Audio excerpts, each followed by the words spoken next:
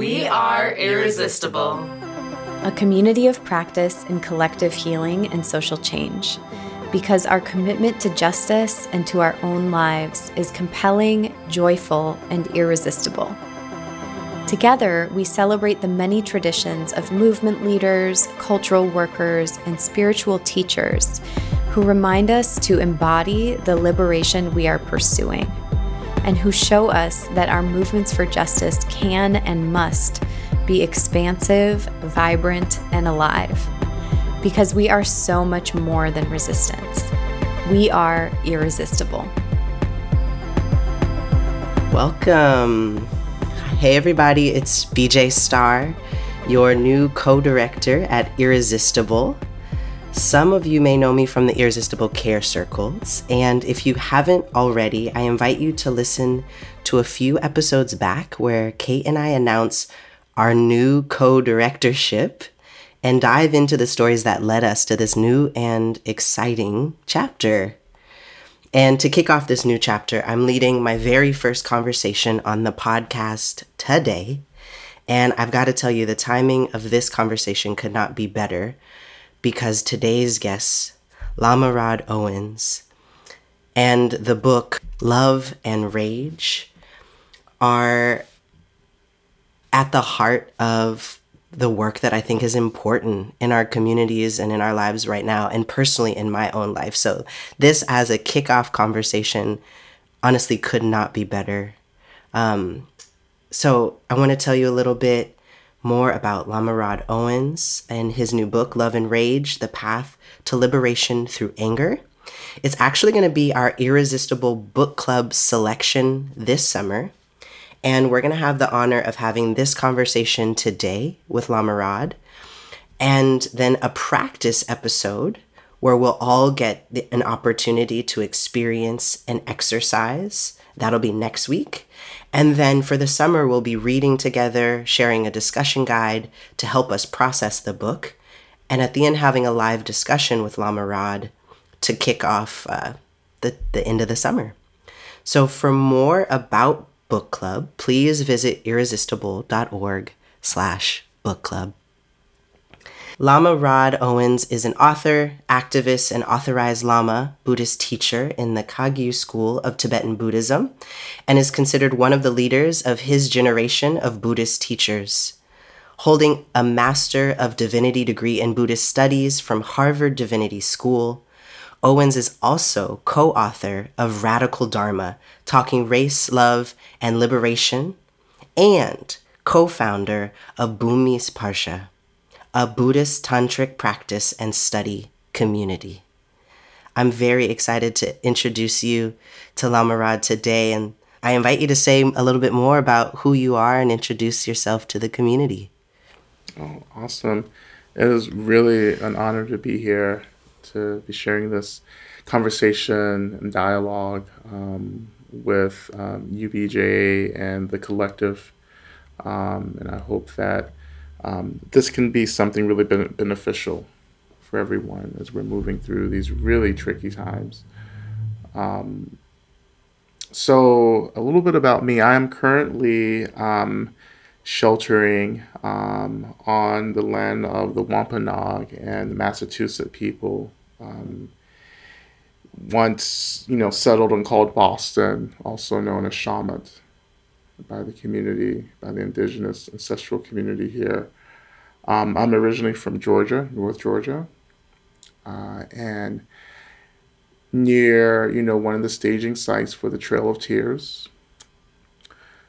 So I grew up in, a small Black community in North Georgia. I grew up in the church, and my mother is a United Methodist minister, and she became a minister when I was about 13. And that was something that really deeply influenced everything for me, to see, to have a Black mother as a religious leader, as a spiritual leader, really begin to set the tone for what I would later emerge into. But at the time, I was really much more influenced by, Black political radical thoughts, so Malcolm X and and the Panthers, the Black Panthers, the Haitian Revolution. Those were the things that I loved to study in my teens, moving through my late teens, really getting into service, activism, advocacy work. In my college years, really getting into sexual assault advocacy work, HIV/AIDS education awareness, working with folks experiencing homelessness, getting into food justice work as well. And food justice actually led me into post-graduation, joining the Catholic Worker Movement, and coming to Boston and joining an intentional community. And our work in the community was to disrupt systems of violence, really, to disrupt militarism, capitalism, neoliberalism, all of these things, and to disrupt the causes and conditions of poverty, and we organized around those issues, and we also organized, actual services so people could get fed, could find housing, could get access to medical care, and job training as well. And that really formed my relationship to the integration of spirituality and justice. Because it was a faith community, but we were all of different faiths. And that was so deeply influential. It was such a beautiful time for me as someone coming from like rural North Georgia to Boston, and just being in a community where there were nuns and monks and Buddhists and drug dealers and sex workers, and people who experience incarceration, and like people coming from money and privilege and wealth and politicians. Wow. Wow. Like everyone working together, not just the community we were serving, but all these people, we were working together. Like we had all come together to do this work, to help others who were experiencing things, that maybe many of us had survived and we wanted to give back. And that was just so, I can't imagine my life without having had that experience. Yeah. Absolutely. But it was also really important because that's how I got introduced to Buddhism as well, and meditation. So I had fell into a really intense depression, and through the help of my community, I was able to really start practicing. I was able to get into mental health, get mental health resources. And that really just started this path, that has led to the work that I'm doing now. I'd love to ask you about that because I've gotten a chance to preview the book a bit, and I've been following you on social media as well. And I've noticed you talk about both social liberation and like personal liberation. Yes. And I wonder if you can describe those two things a little bit more to us, because it sounds like that point in your life was, and that path opened up in both those directions. Exactly. That was the point where I realized I was really fucking tired of the suffering of life. That was the selling point that helped me move into Buddhism, into Dharma, which is what I usually call it, which Dharma means the teachings of the Buddha, or just teachings in general. I was just like, yeah, I need to be free right now as I'm also working to get free, which was very complex. Yeah. To wrap my mind around. But I knew, that I could experience a kind of spaciousness in my mind as I move through the world trying to disrupt systems, of violence, and marginalization and oppression. And so when I talk about freedom, I'm talking, when I talk about ultimate personal freedom, I'm talking about freedom from duality. I'm talking about freedom from the sense of self and ego. And I'm not talking about the eradication of ego or a sense of self. I'm talking about, I want to have space around the sense of self, right? So I began to see the illusion of self, right? Because the self is still important for me is critical. You know, that's the only way I can be in the world as an agent of support for folks. You know, I have to have a relationship to self. You know, self is how we communicate with others, right? But I can also have a lot of space around this sense of self and understand that, like, yes, at the end of the day, this sense of self is still just an experience. Yeah.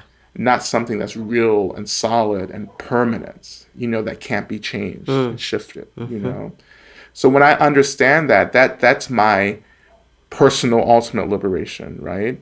When I talk about like the social liberation, the collective liberation, I'm talking about I want to live in a world and have a life where I'm free from systems of violence, where I'm free to determine the course of my life, you know, where I'm free to be my absolute most authentic self, as long as that authentic self isn't creating violence for myself or for others. You know, and I can have both. You know, it seems as if I'm getting closer to this personal ultimate liberation, you know, a little quicker Right. than the social liberation piece, but that's also what is supposed to happen, because there are people who need to be close to this ultimate freedom in order to come back to show us how to do the work on the ground, you know? Yeah, I hear that. Well, I'm curious too, because I also have a family that was like deep in the church. I grew up in a Baptist church, and then eventually moved into a larger non-denominational kind of like mega church. And in some ways I consider myself a recovering Christian. Like there are a lot of things that I'm still unlearning that I learned back then, but there are a lot of things that I've kept that stay with me. And there's always something about love and compassion that was at the heart of the teachings in the churches that I was in.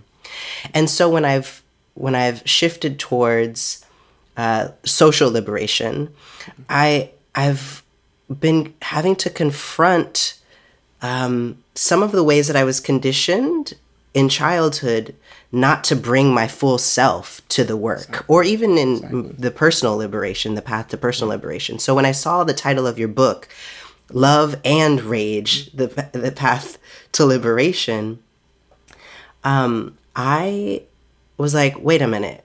Rage, though? How does rage get us there? You know, so many different teachings will weave love in as the way, as the answer, you know. But in what way, what role did rage play for you, either in those early stages of your path, or even now? What does rage have to do with it? Yeah. You know, and also what that comes up for me is like, what does love have to do with it? You know, as well. But like, you know, I completely resonate, you know, with your experiences, because, you know, growing up in church, growing up in the community, it was like there were expressions of who I was, which was so erased, particularly in church, you know. And I think in church communities, it's like there is a vibrant, active, queer community.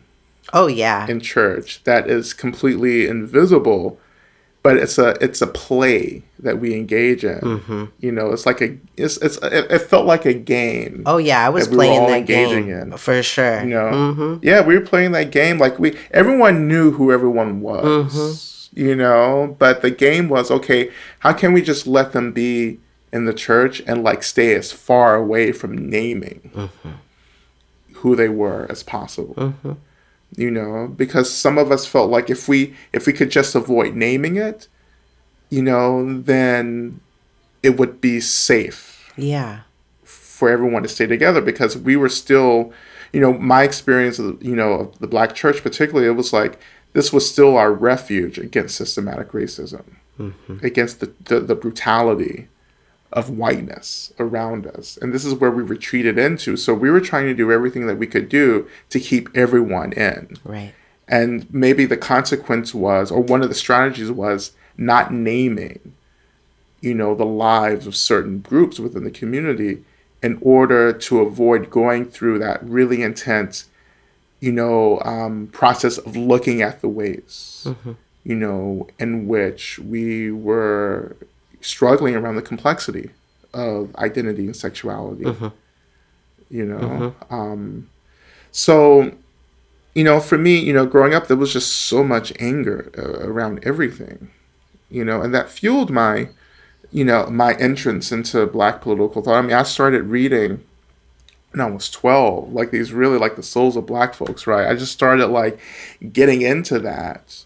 And that, of course, went right into like radical thought, went right into Malcolm X and the Black Panthers, and I needed somewhere to channel this anger. And so one of the things that started happening for me, and it was something that was happening for most of my life, is that I began to understand how dangerous my anger was as a Black person in the society. Yeah. And so my survival technique was to rechannel my anger and rage into passive aggressiveness. Oh. To hide it from the world. So I was the nice Black guy. Like, I got access to all the spaces. I was really smart growing up. So I was in like all these classes where I was the only one, and so I was like people's only Black friend, and I would smile and nod and go through these spaces. And at the same time, I'm sitting there thinking in my mind, about how much I don't like white people, and how much I want to tell them, but how much I want to tell them I don't like them, but instead I'm just going to smile and laugh at their jokes. Yeah. Yeah. Even when they hurt. Right. Right. But I was always looking for a way to undermine them. And so this, of course, continued, and this wasn't for all of my white friends. I had like really, really good white friends who were really like in the work, doing the work, trying to deconstruct this stuff and disrupt racism and white supremacy. So this is not about all of my friends, but as I got older, particularly when I landed in Boston, was living in community, the elders of the community started sitting down with me, and they were like, you're just really pissed off. Oh, they could see it. Yeah, they can see it really easily. I was like, what the fuck are you talking about? I'm not pissed off. Like, and how could you see that? Because I'm a professional at hiding this. And to the point where you were even in denial. Yeah, I was in denial. Yeah. I had lost it. Yeah. I had lost connection to that energy. It was so deeply buried, and when I started really getting serious, around meditation, I just started unpacking it. Yeah. I was like, oh, like this is nothing but brokenheartedness. Around, That makes me curious. Like, can you remember the moment or a moment when you gave yourself permission to be angry or enraged? Can you remember that? Yep. Yeah. I remember it very clearly. I remember this moment. So when I went off into my 3-year retreat, to train to be a teacher, I had this moment in retreat, where something had happened, and I think I'd asked for something to be done and it wasn't done. And when I found out it wasn't done, I had this experience in this moment of being super triggered, and I remember it was if I don't know, it's hard to explain, but like my anger like started moving through my experience in a way that I'd never seen before. It was if like I was watching a movie or experiencing a movie rather. And I just felt the energy of anger moving through my experience first as a physical sensation, and then how it became an emotion as my mind labeled what that experience was. And in that moment, I like realized what anger was, and then I was like, okay, and this is how I begin to work with it. Like, this is how I actually begin to trigger. I can see what it is now. Yeah. And then I had agency to really start experimenting with it. Well, you just like this. Sorry to interrupt. Will you describe a little bit of what it was that you were seeing and feeling? It, like you say you knew what it was at that moment. Can you say a little bit more about what it was? Yeah, at the very beginning, it was like, for me, it was like lightning moving from the bottom of my body up. So it was like this electric current of energy. I had never experienced that before, you know? So that electric current of energy was moving up, right? And I couldn't do anything, you know? And I think looking back, it just happened so quickly that I couldn't react to it. I couldn't like frame it.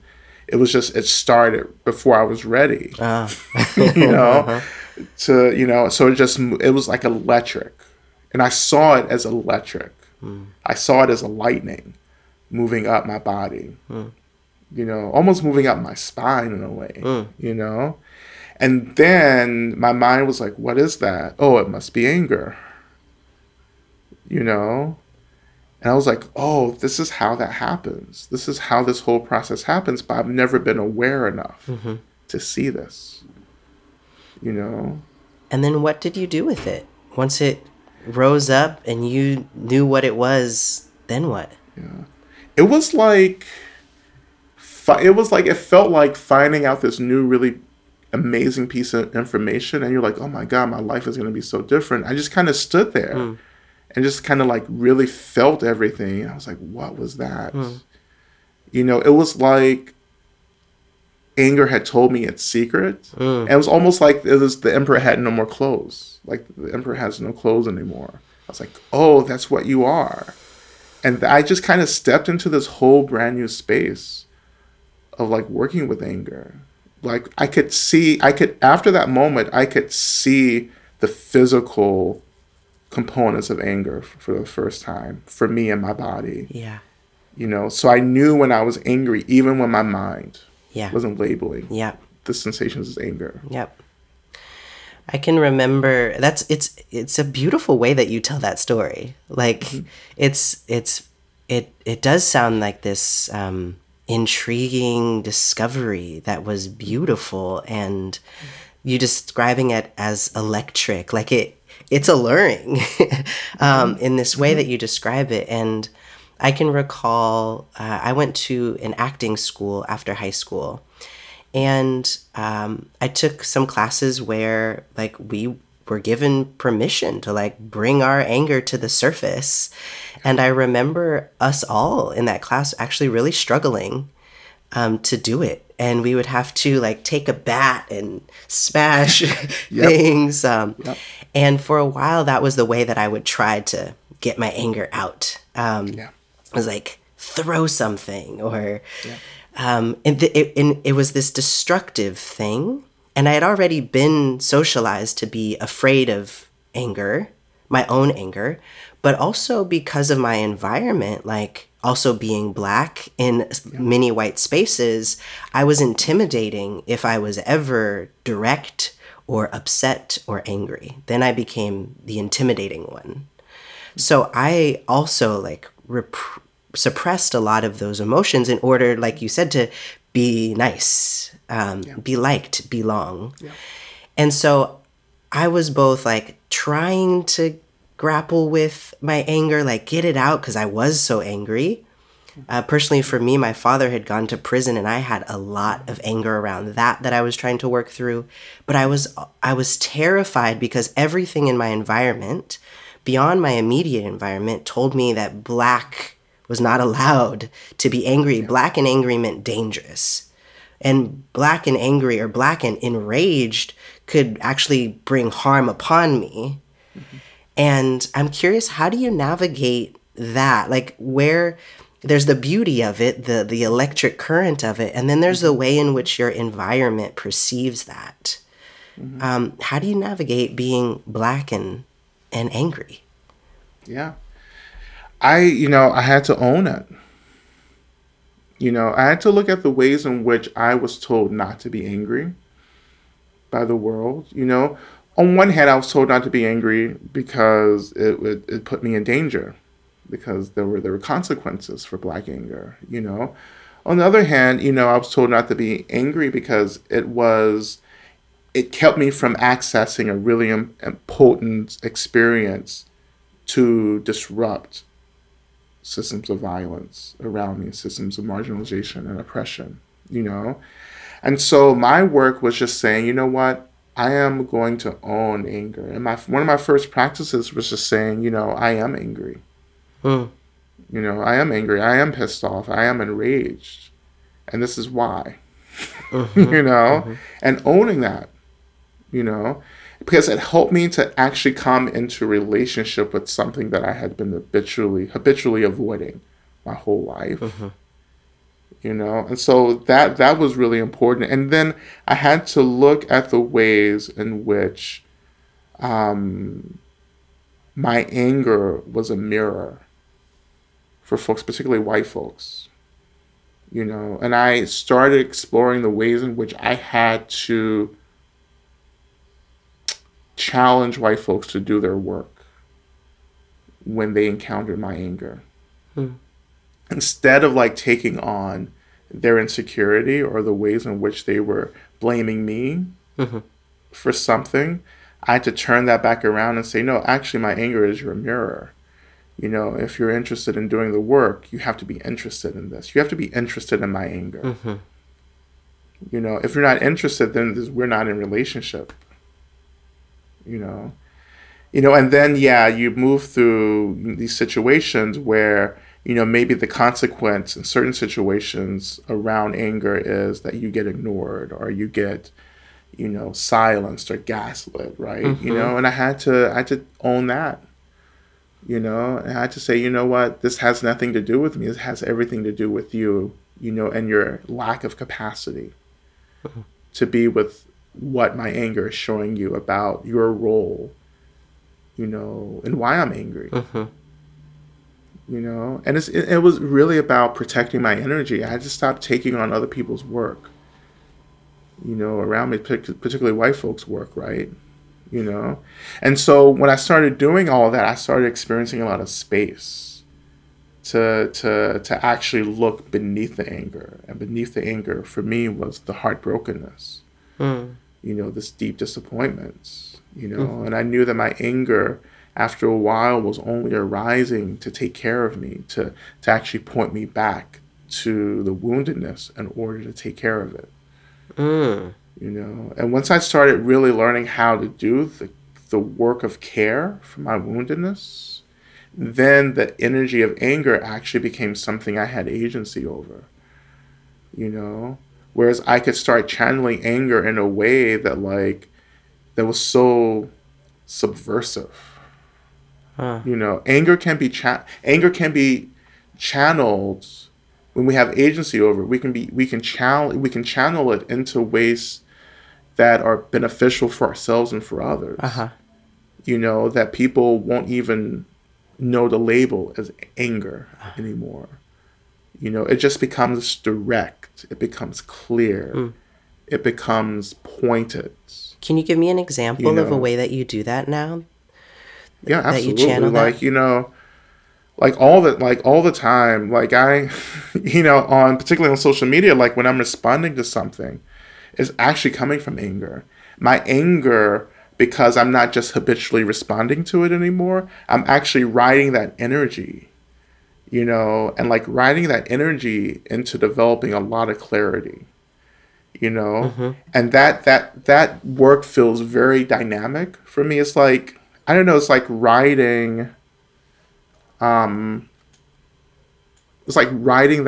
electric wave again, you know, and it's about giving that electricity lots of space, and it's also staying in awareness around that electricity. So when I slip out of awareness, then that's where I start just habitually reacting to the anger in a way that may create harm for myself and others. Yeah. You know, but the energy, when I ride the energy, it helps me to move through fear. It helps me to move through the ways in which people may distract me from articulating what's true for me in the moment. You know, it catapults me through all these insecurities into my truth. And that truth telling is about me. It's about me Yeah. expressing and articulating what's up for me in the moment. It's not about me trying to get back at you, or trying to like hurt people. It's about me saying that I've been hurt. And it's about me trying to actually reduce harm in the situation, that I'm responding to. Yeah. That brings me to this moment that we're in. Because this conversation, this book is so timely. We're recording this just a couple of days after the murder of George Floyd. And there are lots of ways in which our people are enraged and in the streets and protesting and rioting. And all of those I see as ways of expressing that hurt and that rage that we've been talking about. And just coming back to kind of the ways that it shows up, you're talking about the spaciousness around it. It that just seems so hard in these like acute moments as well. Like it seems like sometimes we just become the lightning. And in a way, we are the like collective lightning bolt striking in that moment to be a mirror. And it's so obvious for me from my own perspective, like why we need to be angry out loud and in public. But I'm curious for you, what role you see anger and rage playing in our movements, and why we must make space for it or channel it, or say more about your thoughts on its role in social liberation. Anger and rage are critical in social liberation. They possess, anger and rage possess an energy that, again, catapults us through the fear, through the anxiety, through the worry, through, the impacts of marginalization and oppression and silence and isolation. It's the energy that takes us through all of that into truth and clarity. But it's also a volatile energy, So we have to, so in my practice, it's like rage and anger, I rely on it to show me what's up, and I rely on it to offer me this kind of energy, this audacity, to move through things. But it's the love that steers the direction of that energy. It's the love that watches out for the anger, as we're moving through it and in it and around it.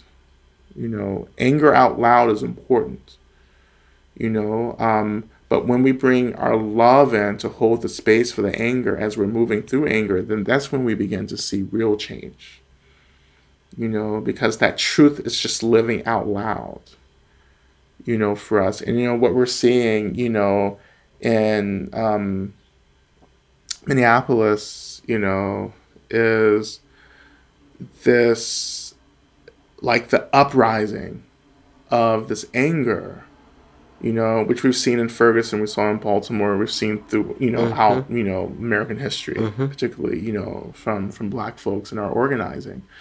And it's, the anger is telling us a truth right now. But unfortunately, we live in a social context where people aren't interested in that truth. Right. So that's labeled as a threat. It has to be both love and rage together for real change to really happen. You also have to understand too that like what we experience when we're embodying this rage and this anger and we're expressing it,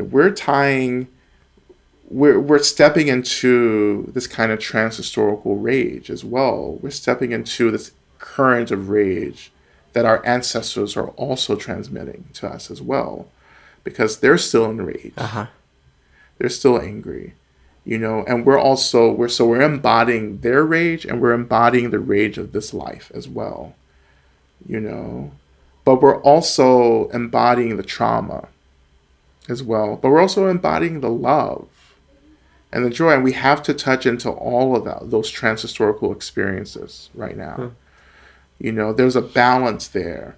It's not just the rage, but it's also the love that's being transmitted through our ancestry. And we have to hold on to both in order to move through the world right now.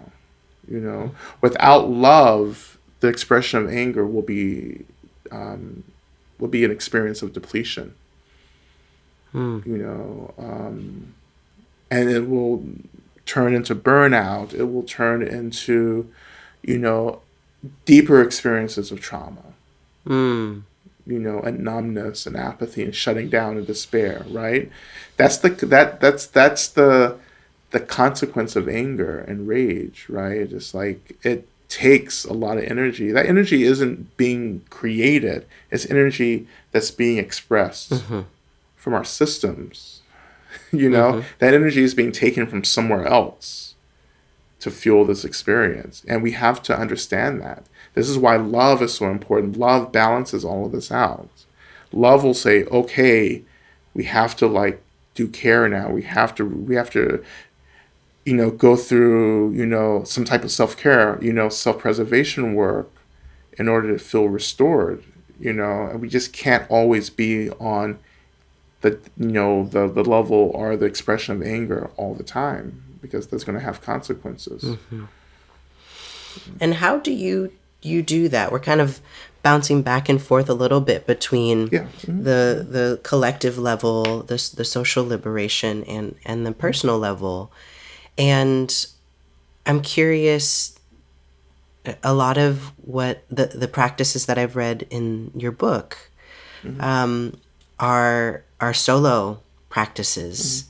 And I'm just curious if you can speak a little bit to the ways in which you create a space of love around your anger. Or in a way, I think I'm actually asking, how do you get your body to a place where it can continue channeling this anger without burning out? What is it that you do? Yeah. Well, first, I really give my anger lots of space.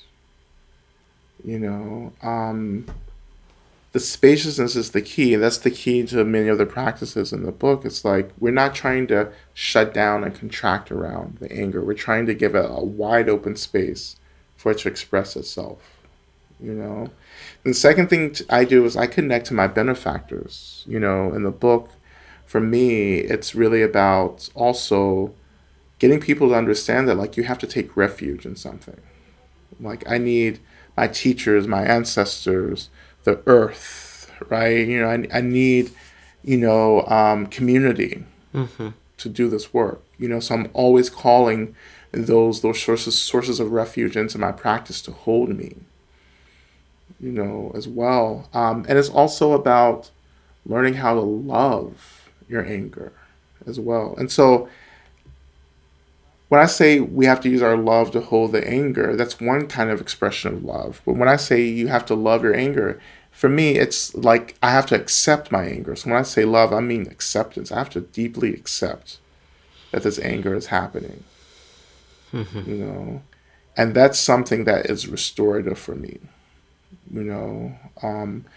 Most of us go through life not really accepting life. Everything has to be accepted in order to really achieve liberation. And usually what I say, I don't even use the word acceptance, I use love. Everything must be loved. Which means that everything must be accepted. Because we have to be in relationship with reality as it is, not be in relationship with our anxiety around reality or our worry about reality or our resistance to reality. We need to touch into reality itself for us to actually start doing things to change the nature of reality for us. When I hear the word acceptance and love what is, because of my own meditative practice, I have an orientation to that feels like it's just clearly being with whatever is. But I know that sometimes I can also associate passivity with acceptance or content or even not totally apathetic, but disengagement, detachment. And that feels like the opposite of the path to social liberation. That feels like the opposite of what all of our movements are about. So how do you describe acceptance and loving what is in a way that makes our movement work still makes sense? Like where we get out of maybe the duality of that. Yeah. Well, when I talk about acceptance, I never talk about it outside of action. So when I say I'm only trying to accept it because I need to do something about it. So both of those have to be together for me. And I think that when we're taking these practices, particularly as they've been channeled through like this kind of white Western lens, that acceptance is really about passivity. It's about just like, it's kind of apathy. Right. But for me, I'm only accepting again and being with something because I need to figure out how to change it. So when I talk about loving, racism, I'm not saying that like I'm trying to celebrate racism. I'm trying to admit that this is actually happening because I need to get into it and disrupt it. If I'm not touching into the actual reality of something, then I'm just kind of rustling around with like my emotional reaction to the thing itself, not the thing itself. So like we talk about, using racism again, it's like, I have a heartbrokenness around racism. That heartbrokenness also houses my anger, my rage, my disappointment, my despair, all of that.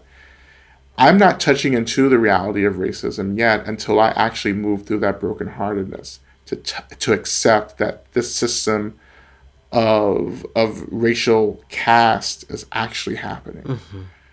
And my heartbreak doesn't go away. My heartbreak is still there, but I have accepted something, and then that acceptance helps me to hold space for everything that arises around that. Yeah.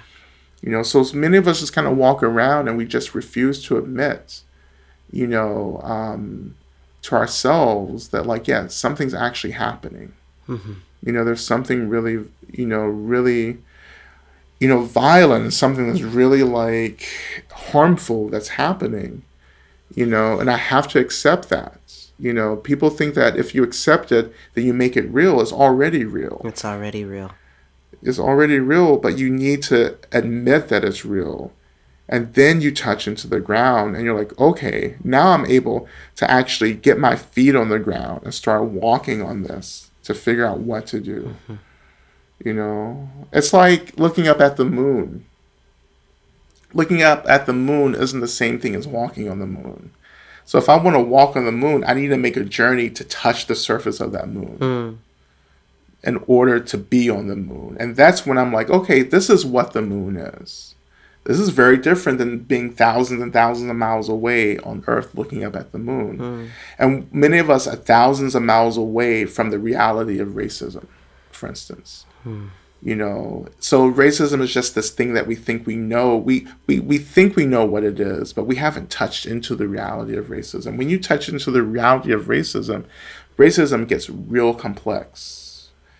Racism becomes about suffering and our relationship to suffering and what some of us are doing to be in a relationship or not being in a relationship to this kind of suffering that we're all moving through. And that is going to change your relationship to the system of racism when you see that there are just people hurting who are just making really bad decisions and how they're choosing to be in relationship to that hurt. Racism becomes human. It's no longer this evil thing, but it becomes just about people struggling to be happy and to be free from suffering, but making the wrong choices and how those wrong choices create harm and suffering for other folks, including themselves. Yeah.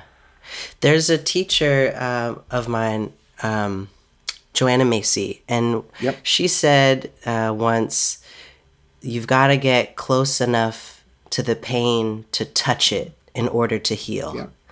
And I heard that and I was like, but you must not have known I was born in the pain.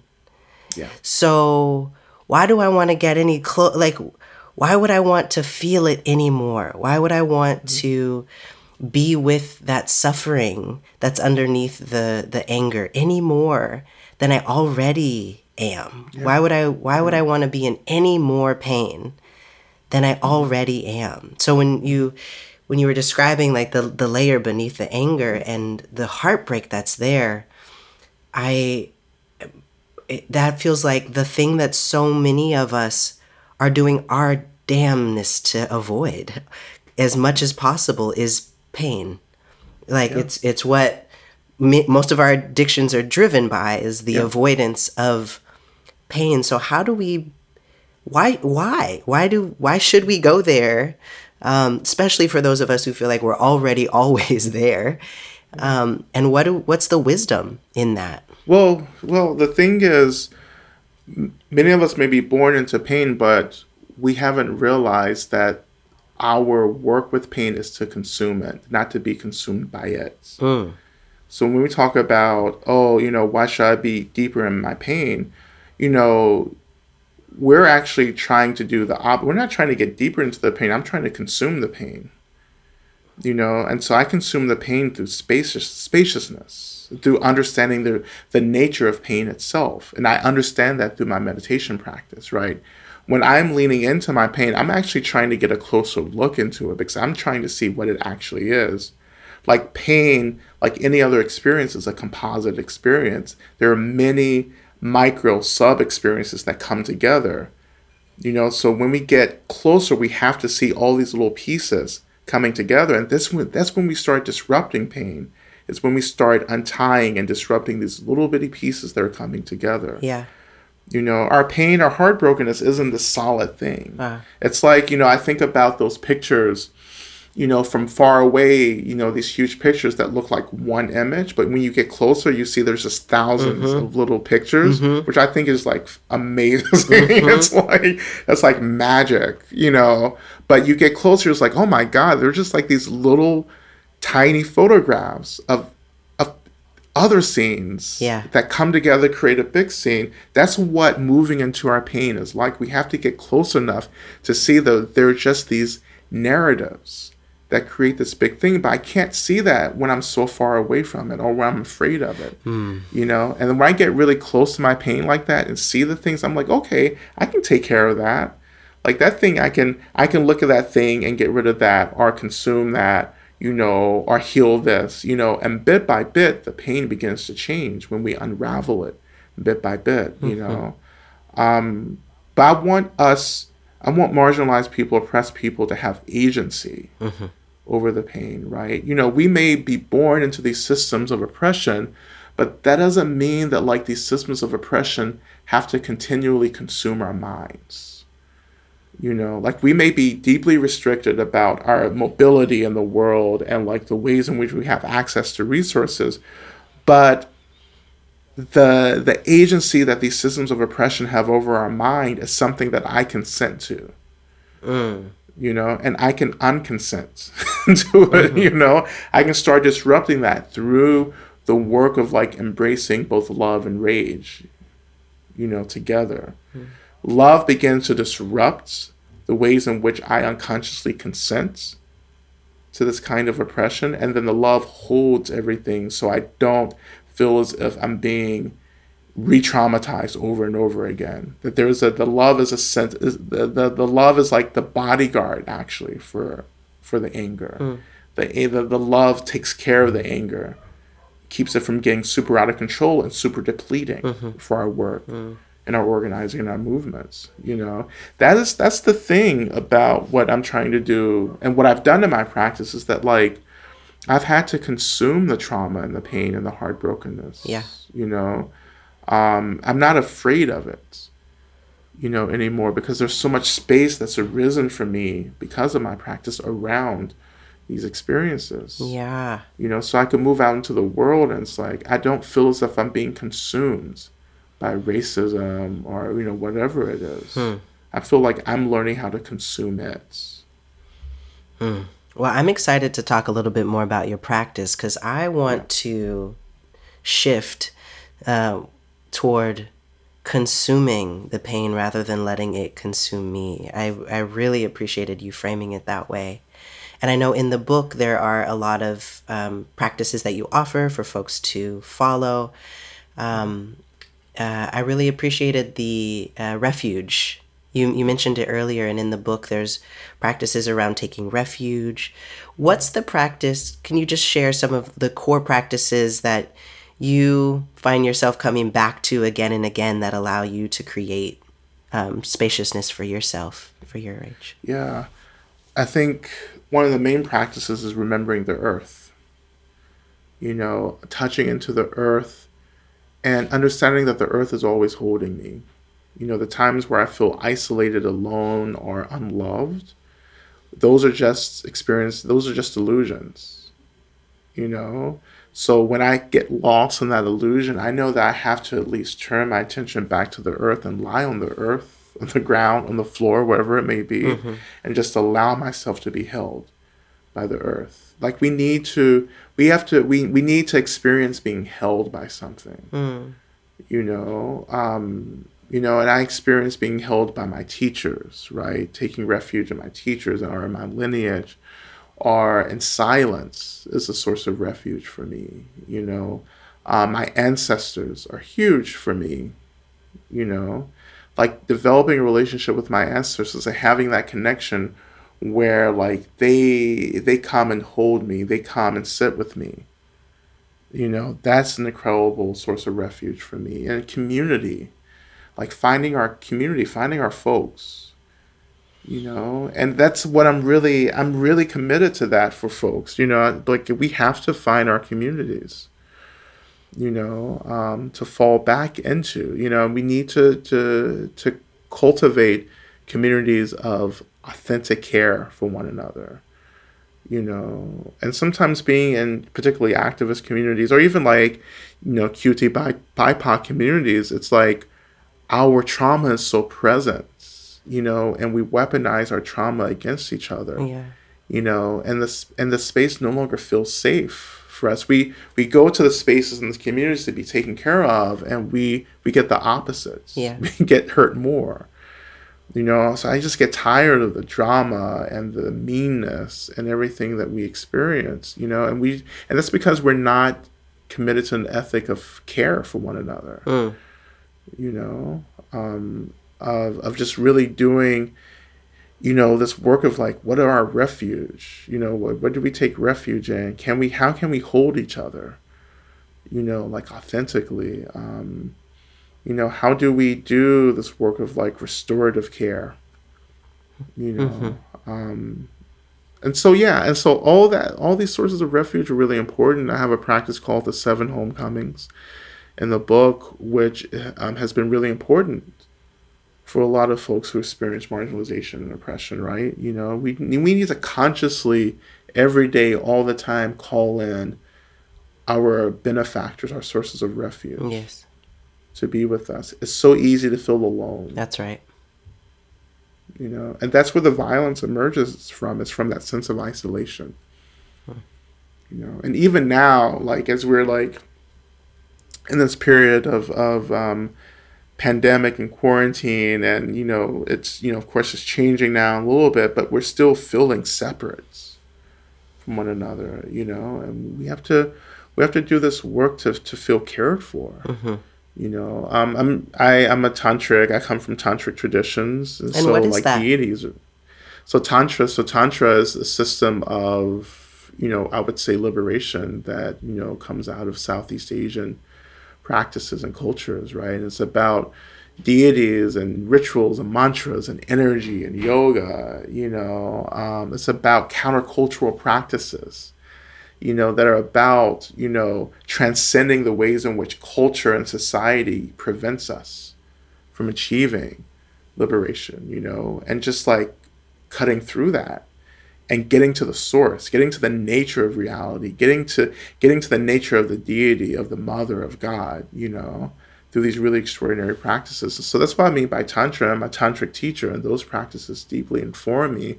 So deities, for me, are really important, And I'm in community with folks, particularly in the diaspora, who are practicing, so many of our diasporic, religions, and practices. And it's like, I think it's so important because I think mainstream Christianity has been a tool to suppress, the power and imagination of, African diasporic people, And so for me, it's like, and for me and my friends and colleagues, it's like, yeah, we're returning to these practices, these religions and paths, that are about really just like connecting to these experiences of energy that are so vibrant around us. Yes. Yeah. Wow. I've really been enjoying this conversation with you. The whole time I'm just like feeling all kinds of things move through my body and ultimately just feeling compelled to, in a way, remember what my body knows is true. Yes. And I just thank you. I thank you for that. And thank you for the work that you've been doing to bring this to us all through your book. I know you're going to actually be offering a practice from the book that folks can listen to next week. Yes. And I'm curious if you can tell us a little bit about the practice that you're going to offer. Yes. Yeah, absolutely. This practice is really something that I use every day to create a lot of spaciousness around some difficult emotions that come up for me. And so this is something that I think you can just kind of add into your toolbox of practices around resiliency right now. Awesome. Thank you for that. And for those of you who are listening and are ready to get your copy of Love and Rage, The Path to Liberation Through Anger, and read along in community with us, as well as join us for the live discussion with Lama Rod at the end of the summer, please go to irresistible.org/book club to learn more and join. I honestly, I can't say enough how powerful this conversation is for me, like as a queer, Black, trans body, connecting with another queer, Black body on this topic, considering some shared backgrounds in the church and also in community. It has felt like more than resonance. It has felt like really a remembering. And I deeply thank you for the path that you have chosen and the practices that keep you moving forward. And I will be holding a space for you in my prayer and altar in this time as we are figuring out how to continue channeling the rage toward our liberation, toward our freedom, and learning how to build the resilience, the love, the space that you've been talking about. You'll definitely be holding a place in my path from here on out. So thank you so much, Lama Rod, and thank you to everyone who has been listening with us today. Thank you so much.